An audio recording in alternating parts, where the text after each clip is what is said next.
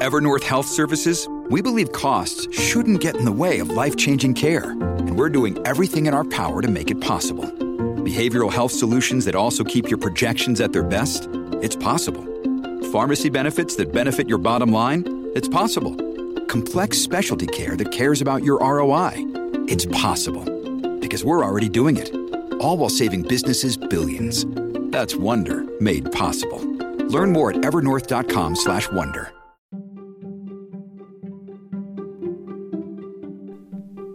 You're listening to Carbon Removal Newsroom, a weekly show about current events in the world of carbon removal, from technology and innovation to policymaking and job growth. Brought to you by Nori, the carbon removal marketplace. Hello, everyone, and welcome to Carbon Removal Newsroom. Today, we're welcoming a thought leader in free market environmental policy, Todd Myers, the director of the Center for the Environment at the Washington Policy Center. His 2022 book, Time to Think Small, How Nimble Environmental Technologies Can Solve the Planet's Biggest Problems, sheds light on how compact, innovative technologies are giving individuals the power to safeguard endangered wildlife, cut back on CO2 emissions, and combat the issue of ocean plastic. So Todd, thanks so much for joining us. Yeah, thanks for having me on. It's nice to chat with you. Yeah, I'm always happy to have another fellow Washingtonian on the podcast. And as always, I'm Radhika Mulgofkar, head of supply and methodology here at Nori. So with Todd's extensive background in environmental policy and public relations, he really offers a unique perspective on the interplay between the marketplace and environmental action. In CDR policy news last week, a landmark bill was passed in Washington state, making it the first state in the U.S. whose capital budget included funding specifically allocated for carbon dioxide removal. The move is groundbreaking as it goes beyond just CO2 and supports technologies designed to actively remove a full spectrum of greenhouse gases, including methane and nitrous oxide from our atmosphere. The state will distribute these funds, totaling $12 million as grants. Businesses, academic institutions, and nonprofit organizations can apply, leveraging this opportunity to further their research development and demonstrations projects focused on carbon and greenhouse gas removal. So today, Todd and I will talk about his work in environmental policy, its application to carbon removal, and some of the recent news from Washington state. And we'll jump off time about the Washington state budget. So Todd, I'm curious about your reaction to the state's decision to allocate capital budget funding specifically for carbon dioxide removal. So I think in a lot of ways, I think it's great that people are looking across the spectrum for ways to reduce CO2 emissions, not just reduce emissions, but actually, store carbon, remove it from the atmosphere and do that. I think what my book was about is the incredible improvement in technology to address a lot of these environmental and climate problems. So I'm really pleased that there is a broad perspective. I, having done environmental policy in Washington state for more than 2 decades, I've worked at the Department of Natural Resources. I am a little bit skeptical about the state's ability to do this. I am more hopeful about companies like Amazon and Microsoft, who are also looking at carbon removal, about their ability to focus on effective ways to remove and store carbon. So one of the things that when I looked at the capital budget, for instance, there are no metrics for success, for cost, for how long the carbon is stored, all those sorts of things, and the discussion of it is more about jobs. Now, I will say that Washington State is one of the best places in the country to do geologic storage. We have lots of basalt. The work that Nori is doing, I think, is excellent on agricultural storage. We have a lot of agriculture and a lot of opportunity to do those things. So I like the notion that we are taking a broader look at how to reduce CO2 emissions and reduce atmospheric CO2. I think, however, at the end of the day, the government approach is going to be less successful than some of the Washington business approaches like Microsoft and Amazon. So yeah, given your expertise in free market environmental policy, what role do you see in the private sector businesses and startups when they apply for these funds, are driving innovation in carbon and greenhouse gas removal. I mean, you talked about some big ones like Microsoft and Amazon, but what about like the more startup focused new technologies that need to be developed in the CDR space? Yeah, what I would hope is that government programs would help create the market, because I think that's what startups need is increased market and increased market opportunities. Microsoft and Amazon, as you point out, they're big companies, so they can do their own thing, but we need to democratize the carbon market so lots of people can look to it as an alternative. And unfortunately, I think in that area, Washington's doing a bad job because our cap and trade system really tightly limits the amount of carbon offsets and the ability to use carbon projects to reduce CO2 emissions. So I think that's one area that can help. Government can also help in basic research so that companies like Microsoft and Amazon can then look at, okay, what works and what doesn't. I think that's really the fantastic balance that government and private sectors and a company like Nori can do, can strike the balance that they can strike. Government doing a lot of the basic research, national labs, other things like that, looking at how we can effectively store carbon and allowing carbon markets to incentivize people to use that technology and turn it into something that's marketable and effective. Since the rules haven't yet been written for how this is going to be spent, do you think there's an opportunity to influence that in any way through the administrative state? I hope so. And we certainly will be encouraging the state to put some good metrics. Now, as we've seen with carbon storage, it's not just cost. One of the advantages of carbon storage, whether it's especially agricultural or geologic, is the certainty. Carbon projects like forestry. I mean, I worked in forestry, but I'm very skeptical of forestry offsets for a variety of reasons. So, it is hard to find, there is no perfect balance, right, of cost and certainty, but that is one of the advantages that carbon storage provides, is that certainty in a way that some other carbon reduction projects. So I hope that those sort of standards are put in to the regulation and to the rules. Like I said, the way that it was written in the capital budget, those standards weren't there. And the focus was, developing an industry rather than effective CO2 reduction. But there's still time.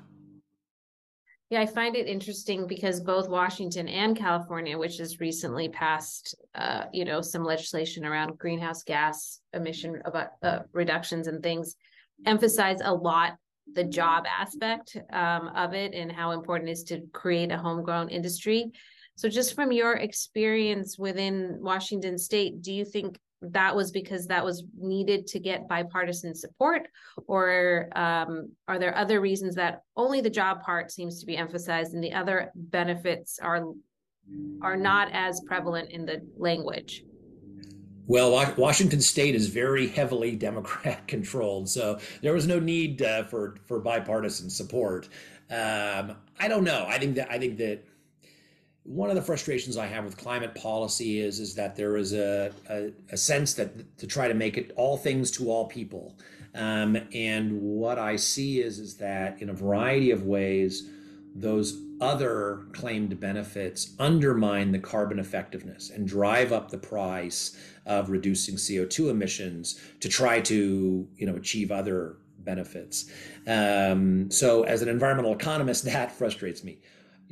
Politicians have a different viewpoint. They want to claim, that it's both a floor wax and a dessert topping at the same time by saying we can reduce CO2 emissions and grow our economy and create jobs. I think that it's hard to do all of those things at the same time and be effective. So we will see where the balance ends up with these projects and with these grant programs. My experience with similar grant programs in Washington State is that the programs have been very ineffective. That's interesting. I mean, I'm curious why you think they're ineffective. Are they improperly managed, or do you think it's because of the way the metrics are written, combination of both, something else? I think it's a variety of things. I think one is that the projects are not politically chosen, that's the wrong way to say it, but that they are influenced by politics. So Washington State has actually had a program for a long time called the Clean Energy Fund that has funded projects like this. So for instance, methane capture, which would count, I think, under this system, because as you mentioned, the new carbon storage is for all greenhouse gases, so it would count for methane. And so capturing methane and then reusing that, I think, might count under this. And we've had those programs, but the programs that have been funded actually, like one of them actually stopped early because it was so expensive and yielding so little. A lot of these look, I love innovation, and I am all for finding new ways to reduce CO2 emissions. And that's why I say I think government plays a great role in basic research that can be used by companies like Nori and then, purchased by companies like Microsoft and Amazon. But I think too often what we see is that the government, they go for what sounds good rather than what works effectively. And the most dramatic example of that is not in the carbon storage area, but in biofuels. Snohomish County, one of the counties in Washington State, actually built their own biofuel feedstock plant for $5 million and literally never produced a gallon of feedstock. It's the most dramatic example, but those sorts of things are always in the back of my mind. I much more trust the work that you are doing and that others are doing to, follow the good technologies and make them effective. Well, thank you very much. I appreciate that. Washington is the first U.S. state to take a step like this. So do you think this is a shift in how other states might approach funding in support of climate technologies, especially related to greenhouse gas removal? Or do you think Washington's going to be a little bit of an outlier? I think it could influence others. And just let me be clear, I think there is a really nice aspect of this, which is that we should be looking more broadly at ways to reduce CO2 emissions. We shouldn't just look at, sort of reducing emissions, but we should look at storage and things like that, because what we want is a broad portfolio of projects in terms of cost, in terms of certainty and reliability. Carbon storage offers some things that just simply reducing CO2 emissions or renewable energy credits or things like that don't offer. And having that broad portfolio of options is a really good idea. So I'm glad that the state has broadened its perspective and is looking at these areas. And I do hope that others pay attention, because I think it can be effective. Because there's going to come the point where, and I think the point is here to some extent, where some carbon storage projects are cheaper than alternative carbon reduction efforts. And the more that we can encourage people to take advantage of those opportunities, rather than what can be very expensive alternative regulatory approaches, is a great thing. And let me just say, I'm not just buttering you up because I'm on your podcast, but I do think, the thing about Nori and other businesses is that they have to prove results. If you, promise a certain amount of CO2 reduction and you sell it, and you don't get that, the companies, are going to come after you. We don't see that in politics. We see political approaches on CO2 reduction falling short repeatedly, and there is no accountability. And I think that difference in the level of accountability between government programs and private programs is really critical to make sure that we have effective CO2 reduction programs. Yeah. So, it's interesting because I want to pivot a little bit about some of the challenges that we have as startups, which is, we have local opposition and environmental justice groups who don't always like the projects that we're proposing. And I know Washington has a long history of advocacy and very strong tribal nations. So as the free market and the government is experimenting in this space, how do you think we should be considering those challenges? Well, the complaints I have seen about carbon storage from the environmental left are twofold. The first is a project by project basis. As I mentioned, Washington State probably has the best opportunity for geologic storage because we have so much basalt, and there have been efforts to do experiments with those, including Pacific Northwest National Labs, to see if it works and how, whether they can get the science right. And one of the key opponents were environmental groups. They even were saying things like, "We don't want to store pollution in the ground." So I think the language of CO2 as a pollutant sort of comes back to bite some folks when storing CO2 in the ground becomes translated into storing pollution in the ground, which I think is sort of disingenuous. But the second thing is that I think that there is a sort of more philosophical opposition, which I strongly disagree with, that says that if we can effectively remove atmospheric CO2 and store it using what other method, geologic, agriculture, or whatever else, that it allows business as usual. And some groups don't want business as usual. That strikes me as not an argument about climate change. That strikes me as an argument about using climate change to force economic change. And I think that is really dangerous, because if you make effective action on climate change contingent on sort of the economic battles and philosophies, we are likely to stall and not get very far. And the more political and the more partisan we make these discussions, the less likely we are to succeed in meeting targets that people want to meet and reducing CO2 in a cost-effective and sustainable way. So I think both of those objections to carbon storage really frustrate me. One of them I think is simply NIMBY, and the other one I just think is really counterproductive to the overall effort of reducing the risk of climate change. So what would be your advice to the CDR community on how to kind of widen the public support or combat these narratives that you were just described? I think, I come from the center right, although I'm very sympathetic, obviously, I hope you can tell, to efforts to reduce CO2 emissions. And the skepticism I get is from, politically chosen, picking and choosing winners, as people say. But when I, tell them, it's like, look, we need to let the markets choose, let innovation flourish, and find ways to effectively and cost effectively, inexpensively reduce CO2 emissions, a lot of the nervousness goes away, because when it is, companies and markets choosing rather than politicians, I think people on the center right say, well, look, I may not agree. I may think climate change is not as serious as other people, but look, if Amazon wants to spend its money that way, that's their issue. And so creating markets, as I said, I think was a really powerful way for government to promote that innovation that is going to be critical if we're going to effectively reduce CO2 emissions. And creating markets also means that small innovators, of which there are many, can compete.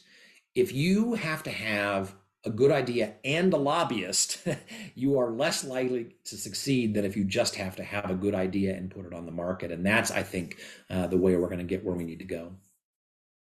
Yeah, that's an interesting point. I was just talking to somebody else about some of the work that the UNFCCC is doing on carbon removal, and how our small companies have a hard time having a voice in a big organization, in a big bureaucracy like the UN, and how you do that while trying to develop an industry. And it's just very hard, to your point, like if you need a lobbyist and to build a business at the same time. So yeah, you should be focusing on making the technology work and finding, customers. You shouldn't have to spend a lot of your time worrying about decisions in New York or Brussels or anywhere else. Yeah, I agree.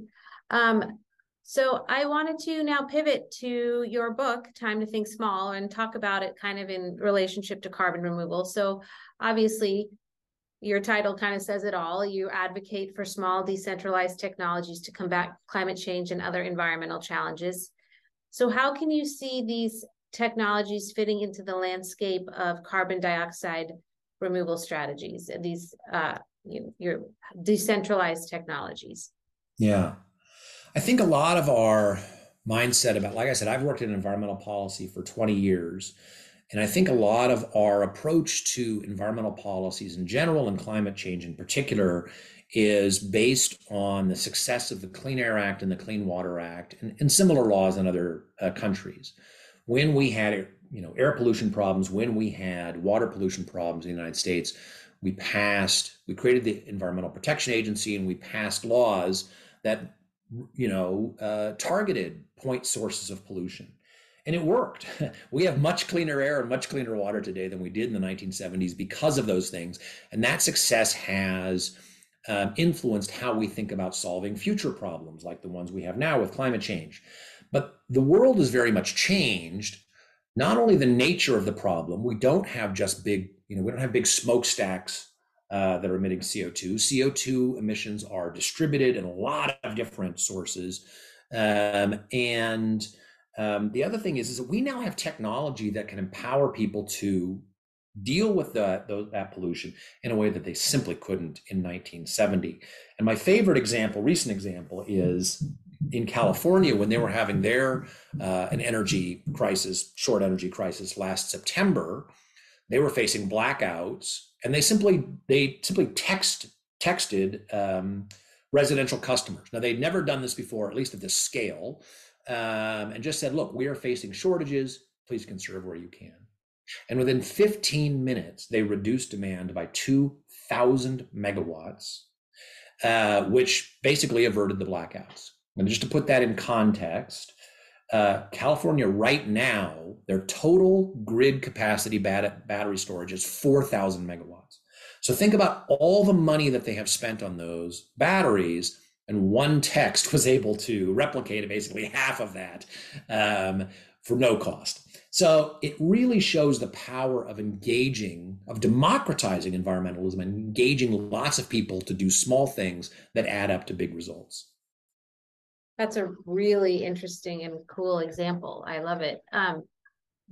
What other types of, nimble innovators or people doing creative things like this can you highlight for us? Because, I think these stories often get overlooked in the media, and they often are hard to show. So I'd love to, hear more about a few others that excite you.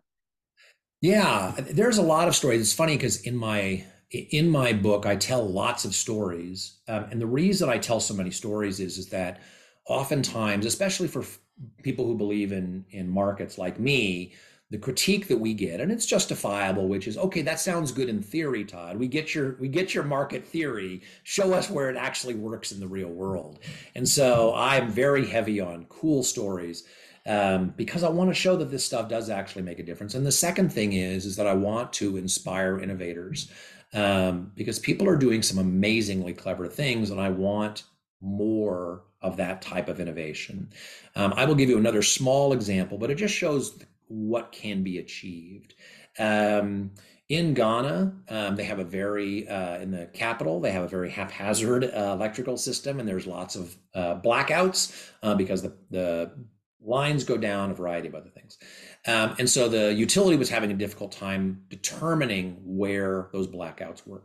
So a group of students, I think at Cal Berkeley, came up with an app.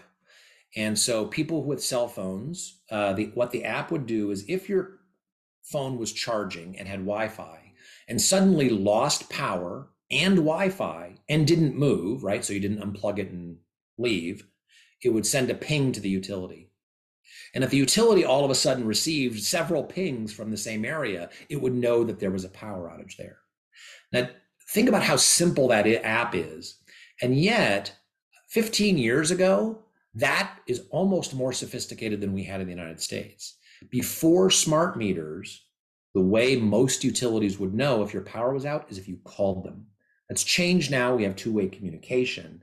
But think about everything we had to do with smart meters. And smart meters don't just tell when there's power outage. I get that.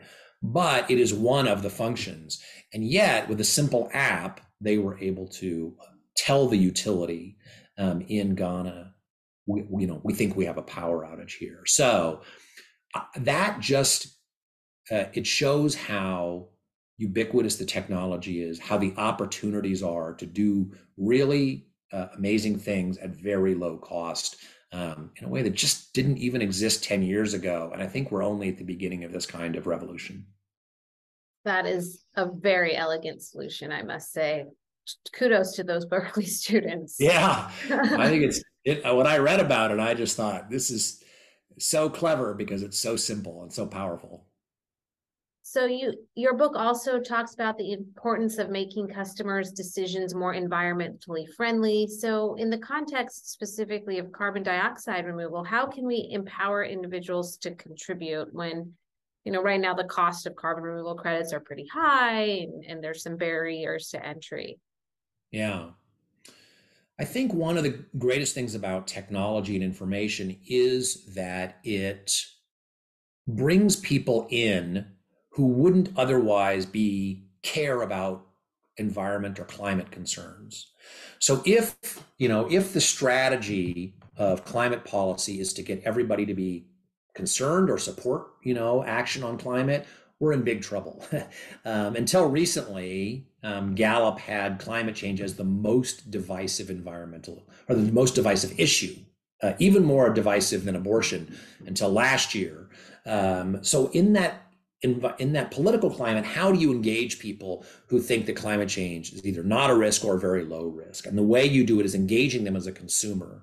So for instance, I have in my electrical panel something called a sense monitor, which just clips to the two wires into my house and then uses artificial intelligence to tell me how much electricity I'm using, and it can detect the unique electrical signals of the appliances in my house and say, oh, you've just turned on your washer, you've just turned on your lights. And it helps me determine where I'm using electricity and how I can save. I don't have to think climate change is a crisis to see the value of that because it can help me save money. People are very attuned to gasoline and the price of gasoline because they see it on every street corner. If you ask somebody what the price of a kilowatt hour is, they won't even know what a kilowatt hour is. So how do you get people to be price sensitive in that environment? And especially during peak hours when prices are the highest, but energy is also carbon intensive. And if you can simply tell people, look, if you, instead of washing your dishes or washing your clothes between 4 and 7 p.m., you do it later at night or earlier in the day, not only will you save money, but it'll be less carbon intensive. That sort of information is now available to everybody at their fingertips. And it's the kind of way to engage people who wouldn't otherwise act to reduce CO2 emissions. So last question for you, Todd, is about the groups that advocated for the new CDR funding in Washington. One of them is the Open Air Collective, which is a group of volunteers who are all online and advocate for carbon removal policies and projects. So when you think about networks and the public engagement, and is this what you envision, and is this the strength we need to bring to continue the climate policies we need? I think it's hard because people have different levels of risk tolerance. And so I have worked, in government agencies. I've dealt with advocacy organizations all the time. I work at a public policy think tank. We advocate. So I especially appreciate the role of the public, that the public plays in making these decisions and encouraging them. But organizations whose sole purpose is, to reduce CO2 emissions at any cost, I think that those kinds of political solutions are very fragile because when prices go up, people, voters react and they get upset. The way that we are going to see truly sustainable, and by sustainable, I mean, in the truest sense of that word, which is that can be sustained over a long period of time, is innovation that can stand the test of time, stand the markets, and is available and attractive to people independent of their politics. It's a very hard, right, bar to meet. I understand that. But I do worry about some, I think the groups that go out of their way to talk with all sides, people who agree and disagree with them, and come up with more open-ended, more flexible, and more innovative regulatory approaches, I think are going to have the most success, rather than those who say, we want to spend money on this particular type of technology. It's a hard balance, and I certainly waffle. I certainly see the benefits, as I've said, of Washington State broadening its perspective and looking at carbon storage as opposed to just carbon reduction. I think those are good things, but I think how we do it makes a big difference in how successful we will be. Well, it seems like a perfect place to end. I so appreciate your time, Todd, and your perspective. We, for a long time on the show, had somebody from the American Conservation Coalition, the ACC in DC, and he brought always a nice center-right perspective, and we've missed that. So I really appreciate your time and insights, and thanks so much for joining us on the show. Yeah, I'm happy to be on. And look, there are a lot of folks on the center right who care deeply about the environment. I speak to a lot of groups, and oftentimes in hushed tones, they will say, look, I am worried about environmental impacts, but I want to do it in a way that fits my principles and my values. And I think there are a lot of opportunities to do that. So you have climate activists and other folks, I think, despair sometimes, but there are more allies. But I think we need to find a way to talk to each other. And that was one of the goals of my book, is to show that there are innovative things that can cross the ideological spectrum. And I'm really proud that the foreword of my book was actually written by somebody who is with the World Wildlife Fund. So these types of innovative approaches are really can bring people together in a way that I think is necessary to tackle the problems we face. Well, thanks so much, Todd. I couldn't agree with you more. I really appreciate your time. Thanks for having me on.